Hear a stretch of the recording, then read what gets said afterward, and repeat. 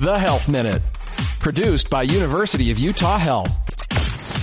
A long, hot shower is one of life's simple little pleasures. But could your shower actually be causing your skin to become dry and itchy? Dr. Emily McKenzie is a dermatologist. Please say it isn't so. Yeah, so many people like to take long, hot showers as a nice way to relax at the end of the day or to wake themselves up in the morning. Unfortunately, the hotter the water it is, the more oil and moisture is removed from your skin.